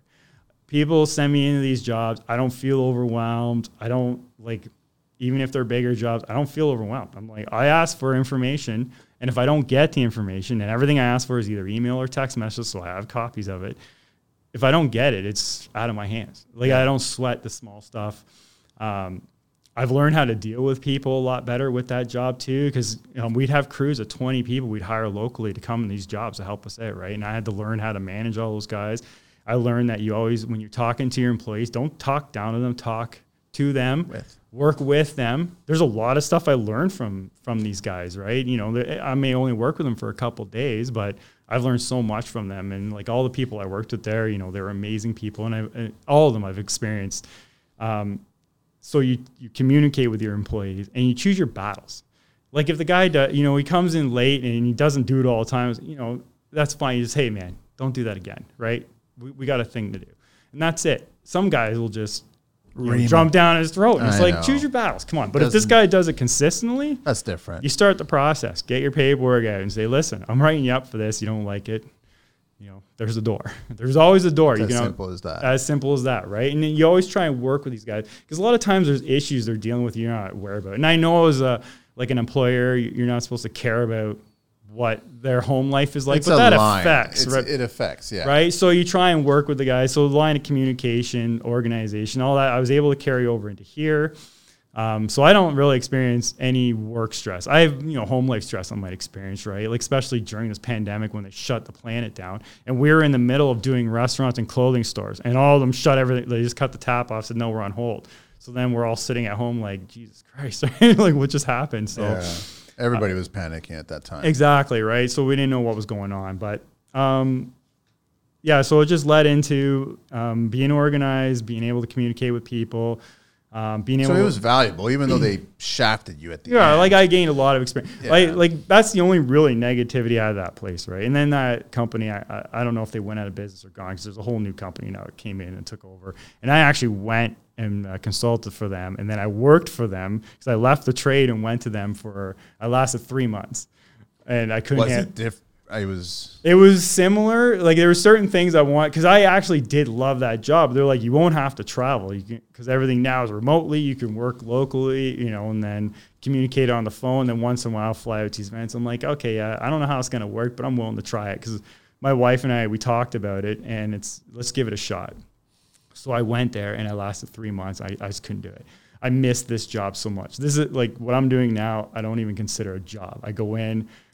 My wife will say, you go in, you play with your tools all day, you have fun. I come home, I'm happy. There's guys that deal with that frustration. You play with your tools. I play with my tools all day. And you know what? I don't, the owner of the company now, he's always like, Mike, how's it going? I'm like, living the dream. So I say to him, living the dream because I don't feel like I'm going to work. And so guys will be like, why don't you go to a union company or go to IBEW or go to CustW? As great as those places would be, I'm happy where I'm at.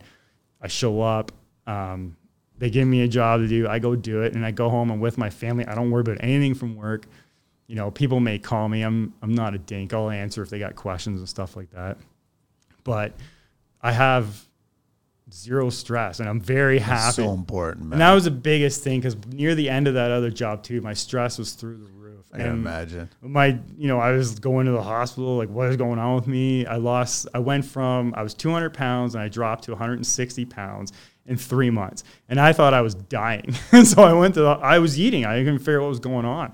And my doctor's like, your stress level's through the roof. He's like, you need to take a step back, and try and ease off. And so I ended up just having to leave. And so then it changed all the stress. Now I'm back to 200 pounds. Man, OBC talk, Mike. Building wiring and plenums. Plenum rated ceilings or... I'll give you some information. You tell me, man. Optical fiber cables and electrical wires and cables installed in buildings permitted to be of combustible construction must not convey flame or continue to burn for more than 1 minute or not be located in totally enclosed in non-combustible or non-metallic raceways. Right, so that's your PVC question you're talking about. That's what it is, right? Right, so what you want to do is you want to run your EMT, but you have plenum rated type wiring like your Cat 6 and that you can get, I think it's FT6. Yeah. Or FT4, FT6, I can't remember which one is what. But yeah, you want to make sure that it can withstand burning. Up to a minute, it says, right? 1 minute, it's just saying, right? So Yeah. it not be located also in masonry walls or concrete slabs. They can't be in there as well, too. You have to run EMT for that. right. And if you're PVC and concrete, I think you can run EMT in slab as long as you wrap it in tape. But who's going to do that? Just run PVC. Yeah, nobody's going to do that. Yeah. Electrical wires and cables within floor and ceiling plenums must exhibit a flame spread of less than 1.5 meters and an average smoke density not more than 0.15. I have no idea what that means. What does that mean? I have no idea either. Electrical wires, cables within floor and ceiling plenums must exhibit a flame spread of less. I guess if it does catch on fire, it can't move. It can't because it can touch something else. Possibly, yeah. That's a little OBC conversation. So, Mike, this is fascinating, man. So, where's the future now? You're happy with the Sparky? Yeah, so far, I was debating getting my master license. I don't know if I'm going to do that yet because I really have no motivation to do it. Well, I'm don't happy. need to. Yeah, I'm like I said, one of your previous guests talked about how when you get comfortable, you're facing fear, right? And so I'm comfortable, but I don't feel any fear. I just don't want to. I don't feel like I need to move on. Like I like the place I work for, even though they're non-union, we have an RSP pension. We have really good benefits. We get paid competitively. Like,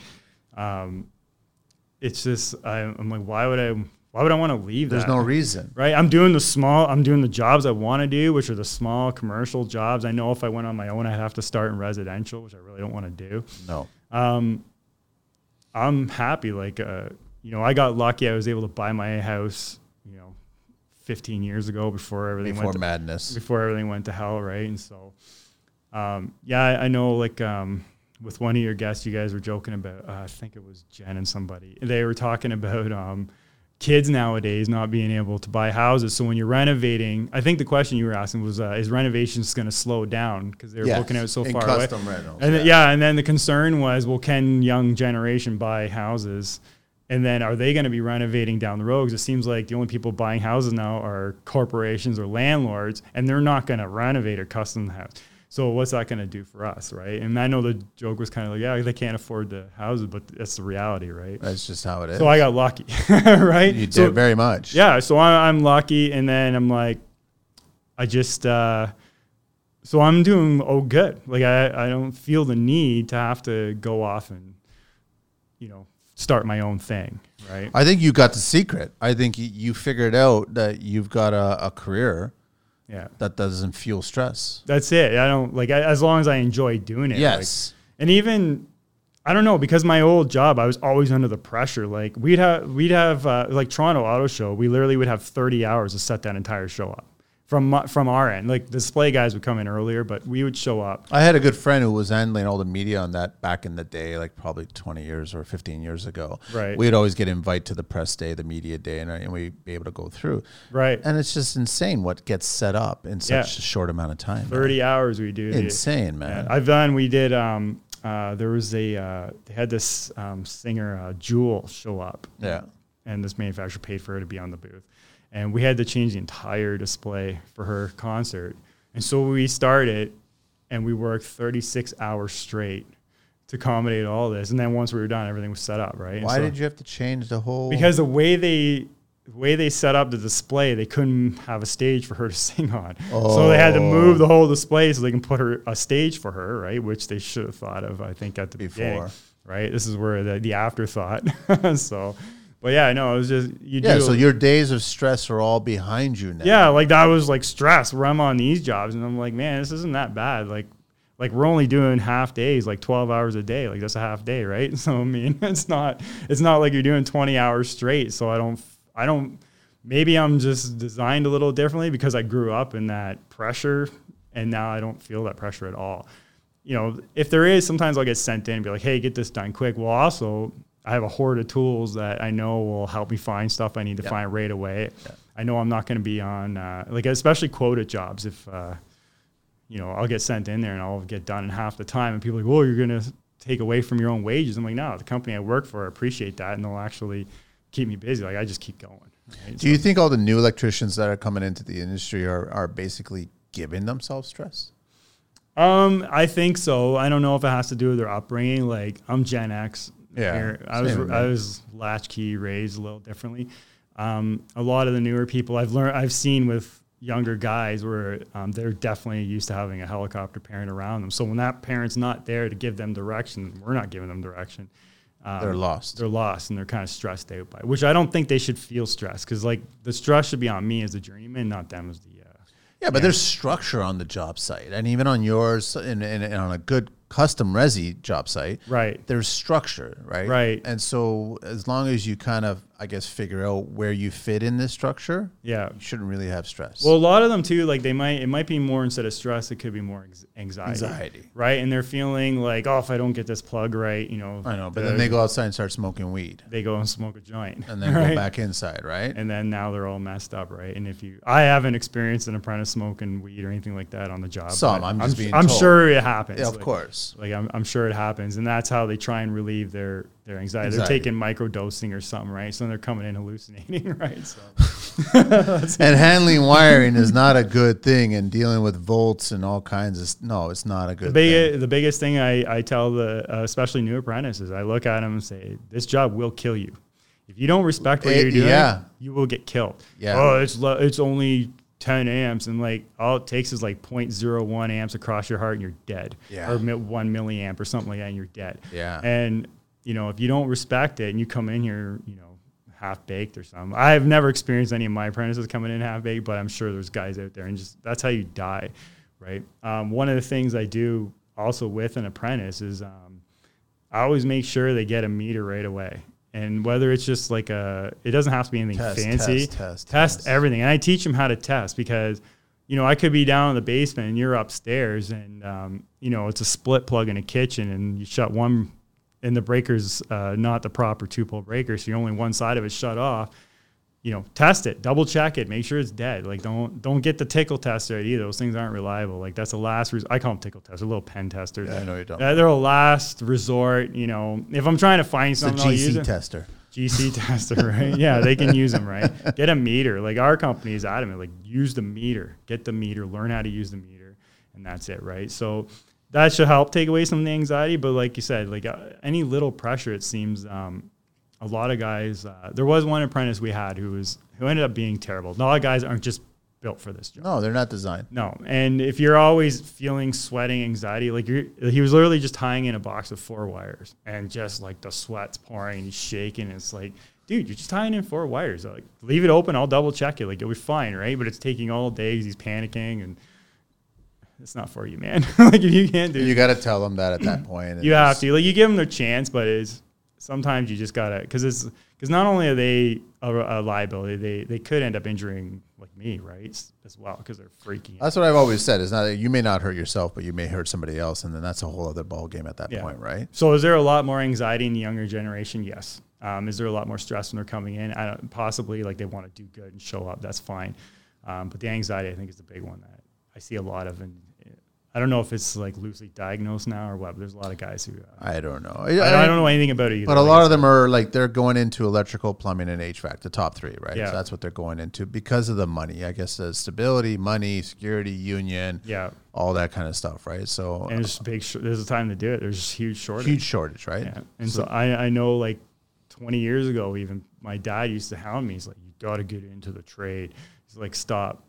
Like, get in there. He goes, there's always going to be a shortage. Because you got boom. Well, the thing is, all the boomers are now retiring or dying, and they're the ones staying at their jobs for 40 some years. Yeah. Now they're finally getting in, letting younger people come in, and so now there's this huge shortage in the trades because there was that stigma for a while, like, oh, you don't want to be in trades, you want to go to college, right? That stigma is disappearing. I mean, it is. I know it's disappearing, man. Yeah, it is. It is, and if you want to, trades is it, top 3 HVAC. But even like, I work with a lot of drywallers and tapers and mudders, and I can't taper mud to save my life. I'm envious of the individual trades because you go in, you rock and roll, you hang drywall, you mud to drywall, you're out. You're done. Framing, same thing. Like at roofing, it's all, GC's probably got the hardest. We'll use a carpenter too, or GC even. You do a lot of, you probably have to do everything. Yeah. Right? So all of it. Well, you need to, okay, don't worry, I'll take care of it. I'll take care of it. I'll take it. So. Yeah. A little bit of Green Book talk before we get wrapping up. OSHA electrical safety checklist. You tell me yay or nay, I guess, but shut off and ground all electrical circuits before working on them. That's correct. Shut them off and ground them out. Use effective locked out tag systems. And label them. Yep. Promptly replace frayed, damaged, or worn electrical cords or cables. Yep. Usually most times we'll be asked to throw them out, but But the problem is you throw them out, someone else takes them and go, look what I found. Yeah. Well, what I do is, if it depends on where the fray or cut is, if I can just cut it and make it into another cable. Yeah. Right.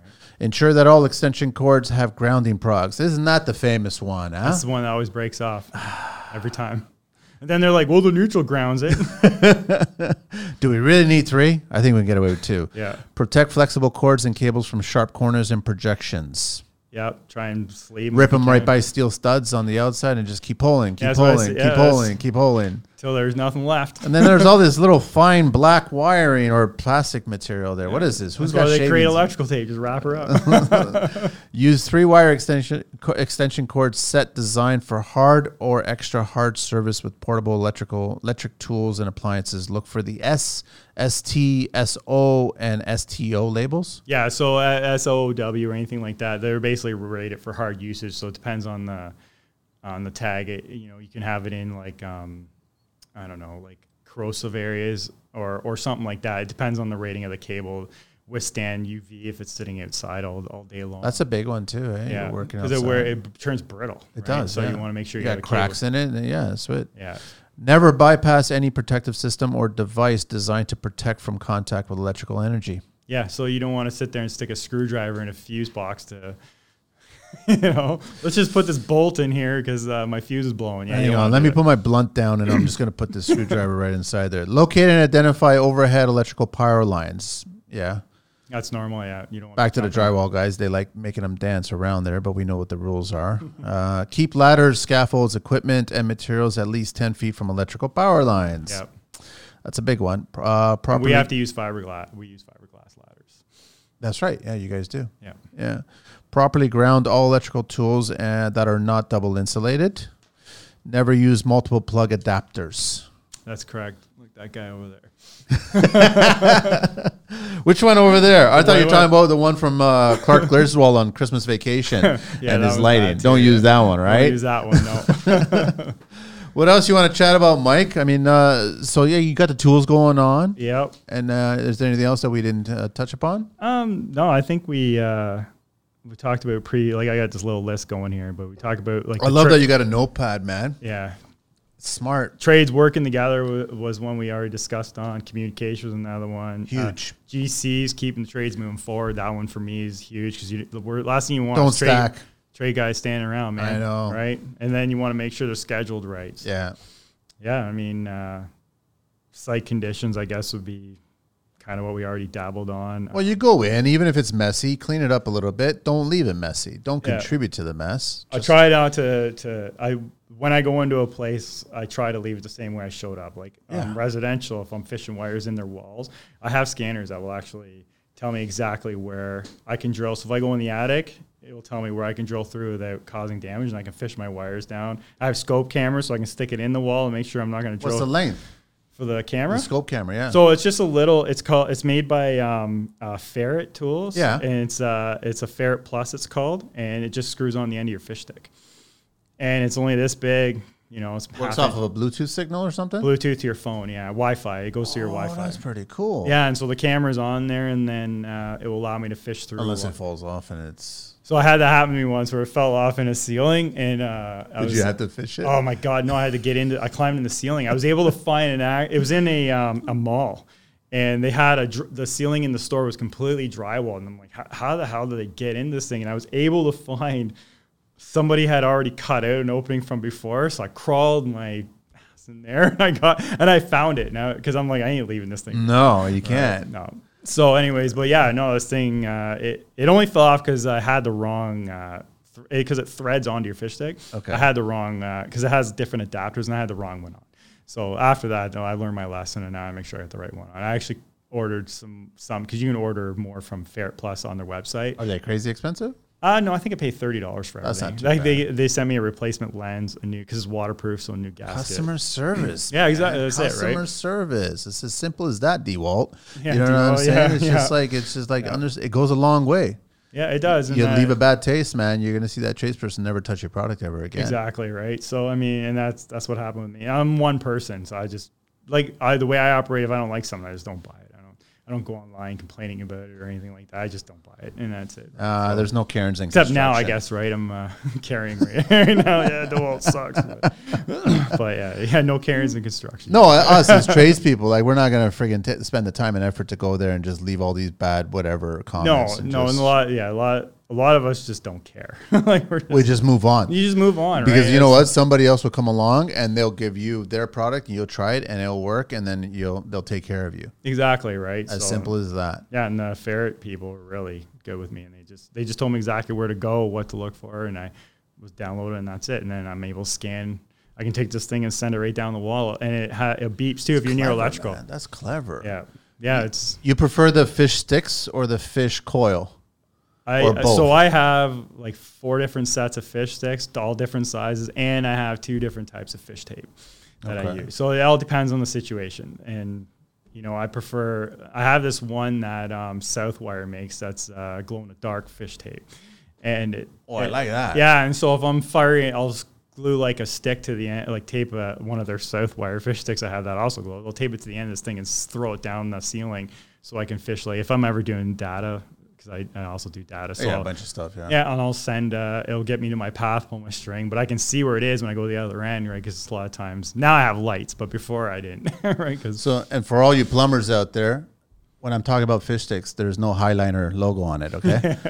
That's all I'm saying. Yeah, well, plumbers are fishing their PEX I lines know, nowadays, but there's always that jab between the 3. That's all it is, Yeah, right? yeah. There's always I could have chosen framers or I could have chosen brickies. Oh, 100%, And yeah. they'd be like, what? I'm having fish sticks for lunch today. That's what I'm having. No, Yeah. no, it's different I'll kind of fish. bug the plumbers, man. I'll see them come in with a broom, and I'm like, what's that thing? Isn't that what the wife rides? And then then you go home and your wife punches you in the face. Yeah.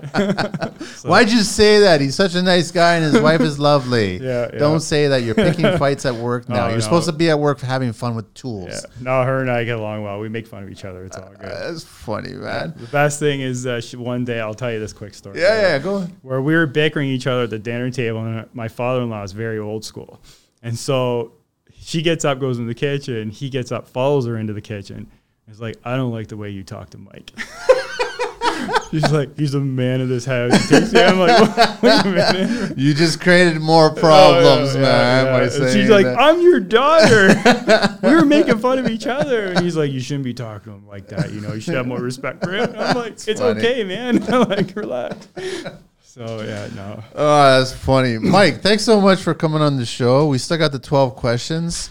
On Instagram, it's Mike's_tool_fun. That's correct. Yeah. And then you're going to start expanding that and doing a lot more fun. I'm still blown away by that client, man. I got to check that out as well. Advanced too. Circuit Tracer ET450. that's I got a wicked. few videos on YouTube with it, some on Instagram. Awesome. Yeah, You ready? You ready for the 12 questions? Go right ahead.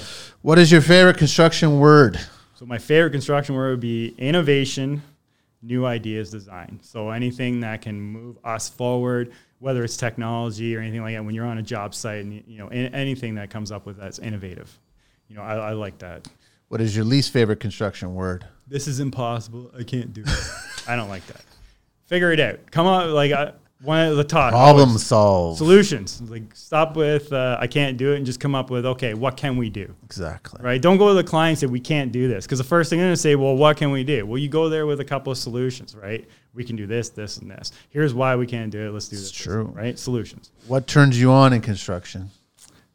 Biggest thing, obviously the use of tools, but finishing the projects. Like I am one of those dads that takes the kids and like there's these apartment buildings in my area that we did from ground up. And I'm, hey man, I was on these buildings. I wasn't there the whole time. I was only there for a couple of months. Some guys were there for 2 years. You worked on that. Oh yeah, and I'm like, it's a proud thing. And even my son, who's like 10 years old, like my dad worked on those. Right? That's right. So, finishing projects. Yeah. What turns you off in construction? Lack of communication between the trades. We're all there to work with each other. We're all there in the end to satisfy the client. And our goal is for the GC to bring us all back on the next project. If we're not working together and we're bickering and fighting, GC's not bringing you back. GC's not bringing you back. He has to retool the team. That's it. And the client, like, because I'll do a lot of commercial, these guys might own more than one facility, but I don't want these guys back, right? So it could cause problems for the GC as well. Just communicate, work together. Like, there's no reason why you can't. Like, plumber, I hate when I run in the job sites and you got HVAC and plumbers, electricians all fighting each other. Like, I look at it like, don't call me in till dead last, because I can work around the HVAC, I can work around the plumbers. But, you know, like in this, where we're doing these stores now, I work very closely with the plumber. I'm like, hey, how are you going to do your stuff? And then I'll work around you. Because you're giving yourselves shorter days now. Way shorter. By doing that. Yeah, way shorter. Then you can have more fun with the kids and personal. 100%. What's your favorite curse word or phrase? My favorite curse word phrase would be fuck the shit. What? Oh, this is going to be interesting. What's your favorite vehicle of anything in the world? So when I was in my 20s, I had a 1987 Monte Carlo SS T-top that I had engine built for it through, they're not around anymore, but it was Terry's Engine Centers. He used to build That's drag a nice, cars. that's actually a nice shape, man. Yeah, it's I love the choo-choo front end. Yeah. It was my sleeper car, and you know, I'm not going to admit to racing, but you know, we drove it hard. You drove it. I drove it. That's it. Yeah, You easy drove it. cruise, you know, T-tops off. Exactly. So I miss that car very much. One day. Yeah, well, maybe one day we'll see. I'm kind of leaning towards now. I want to get a Fiero as a project car for my kid to do because it's small. Which year, first or second generation? No, so the basically from 84 to 86, they were the same car essentially. Yes, yeah. Citation front end and Chevette back end, or the other way around. Yeah. And 88 is the only time they actually revamped the entire model. I would love to get an 88 with the T-tops. They only made 614 actual factory-made T-top 1988 Fiero GTs. I love the I found a couple, but they want like 25 grand for these things because they're rare. They're a rare. They only made them for 6 months of that year, and then GM just kiboshed it. Yeah, GM's made a bunch of great moves like that. So I mean, I think it was because they had like the Buick Relata was also a 2-seater. They had the Corvette as well, and I'm pretty sure the Corvette dominated them all and said get rid of those cars, kind of thing, right? Yeah. My theory. But yeah, my favorite car, 87 Monte Carlo SS. Least favorite vehicle? Anything Dodge. I cannot stand Dodge. Anything and everything Dodge. I hate Dodge.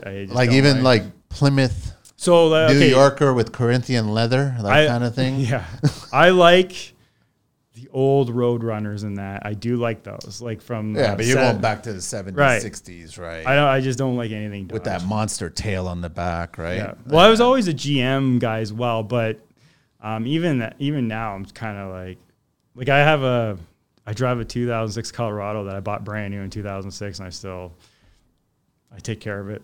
It's got 98,000 kilometers on it. It's gonna last forever. Take care of it. But yeah, Dodge is my worst. What construction sound or noise do you love? I love when other trades are not there. Just the quiet. So what I'll try and do sometimes is I'll try and go into a site a few hours before, knowing before Everybody the other else shows up. Yeah, and then I can get way more done, and then it's quiet and peaceful. That's just the way I am, right? I can throw my earbuds in and just listen to some music and not worry about some guy. The groove. Yeah, that's it, right? Like I do get into a groove, and I find myself like I rarely take lunch breaks because once I'm in that groove, because I'm having fun. I'm legitimately having fun. People, you need to take a break. I'm like, screw that, man. I'm going good. So, but anyways, yeah, you're right. Groove. That's it. What construction sound or noise do you hate? Hammer drills, STS drills, pounding concrete. It's like the endless ringing in your head. Right? I cannot stand that. What profession other than your own would you like to attempt one day? So I would love to do, if I were, it'd be a mechanic on classic cars. So that Monte Carlo that I had the engine built for, I'm the one who did the engine swap in it, all the work on it. I had a Cavalier before that I completely tore the engine down and built it. And now I know it's very basic and very... Still, I did it all out of the Haynes handbook they used to buy from Canadian Tire, right? I had fun doing it. I enjoyed it. So if I had to choose a different career, I'd probably take a mechanic on classic cars. I don't want to work on people's cars. I don't want to work on I just want to work on that classic I want to work on your cars. Yeah, exactly. There you go. That's all. Right. What profession would you never want to do? Oh, plumber, of course. Sorry, plumber, just digging at you. Nothing wrong with being a plumber. I just like making fun of them, and they make fun of me. They drive all the Porsches, man. That's what plumbers do. Exactly. Last question. Smell is money, right? That's exactly it, man. If heaven exists, what would you like to hear God say when you arrive at the pearly gates? So I show up there, and it's fridge is full of beer. You got tacos and steaks and nachos all laid out. Just take a rest before you see your family. That's it. Just sit down. Yeah, drink my beer, eat my tacos and nachos, and endless supply before I see the family. That's it. Yeah. Nice, man. Yeah. Pleasure, Mike. Thanks so much, man. Hey, I appreciate it. Thank you, man. Thank you very much. Everybody, check him out on IG. It's Mike's with an S _tool_fun. Yep. Enjoy it. So yeah, I like that you're seeing a whole bunch of positivity in the trades business, man. That there's no stress for you, man, which is great. Yeah, like I think everybody plays their part, and I think every one of them is. When people ask me what's the best one, I'm like, there isn't a best one for the trade. Pick what you feel like. What did you like doing growing up and stuff? Like, like woodworking is my hobby, right? And I've done a lot of stuff, but electrical is just like, this is where I have the fun. And I get in there, and this is, for me, it was electrical. I love figuring out. There's a lot of math involved, the circuits. Like, I love all that stuff. I'm terrible at math, but I don't care. It's challenging, right? And that's what makes it fun. But you're very smart at electrical math. Yeah, if it's not challenging for me, I can't do it. I go brain dead. So I mean, so I got one last question. What's the one Star Wars question should I ask you? Go ahead, ask me. I don't know. What should I ask you? Are we a fan of the new ones? Do we hate them? Okay, so the first three that came out in the 70s were the middle of a story. Of course. Part 4, 5, 6. I must have watched those movies several hundred times. Of course. I've worn out 2 sets of VHS tapes. Of course. Worn out my DVDs, discs, and I have Blu-rays that are pretty much on their way out the door. The prequels were made for children. And that's how he made them. And I thought they were good. I really liked them. And my favorite one was the third one. But I had to put myself in that mentality that this is a child. This is a children's story, right? Yeah. And I thought it was great. The last three I felt were the repeat of the middle three. Yeah. I thought there was nothing new. Nothing new. They just took the nothing creative. And then the Mary Poppins thing floating. I couldn't. That's what killed it for me. Soon I'm like, this is all three. I've only seen the last three once each, yes. and I can't watch. I've seen the middle three countless times. Yeah. Maybe I've seen the first three once or twice, or maybe third time. That's about it. Probably Revenge of the Sith. I've probably seen it the most out of the three of them. But yeah, I can't watch these new ones. I just don't like what was done. It was almost like a corporate stamp was put on it, and just do what was already done, and we know it worked. Yeah. So keep on doing that. Yeah. Well, one of the branched off movies, Rogue One, which was really good. I thought that was really. I thought that was probably the better one out of the whole thing. Yeah. And it was a good way to kind of tie everything together, and you can't go wrong with that last scene that kind of ties right into part 4, right? Exactly. And then I thought, but I haven't really. I tried a Mandalorian series. I can't watch it. Really? I can't go past it. I tried half an episode. I tried to watch Andor. I tried to watch Andor's. I couldn't get into. But I've got such a negative light when it comes to Disney. Yeah, I'm the same way. I mean, I understand what George did, and selling it, but I think that he probably would have been better if he sold it to somebody else. I think so too. Yeah. Well, he was in his 70s too, and at that point, he was like, "I'm done with it." Right? Yeah. And it's just that's it. New generation, but it's not fair to us, the fans. You should have tried new ideas. Yeah.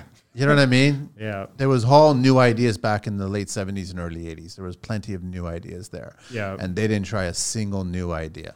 No, they repeated exactly the same. Yeah. And now they're just they're kind of working off of, it's money.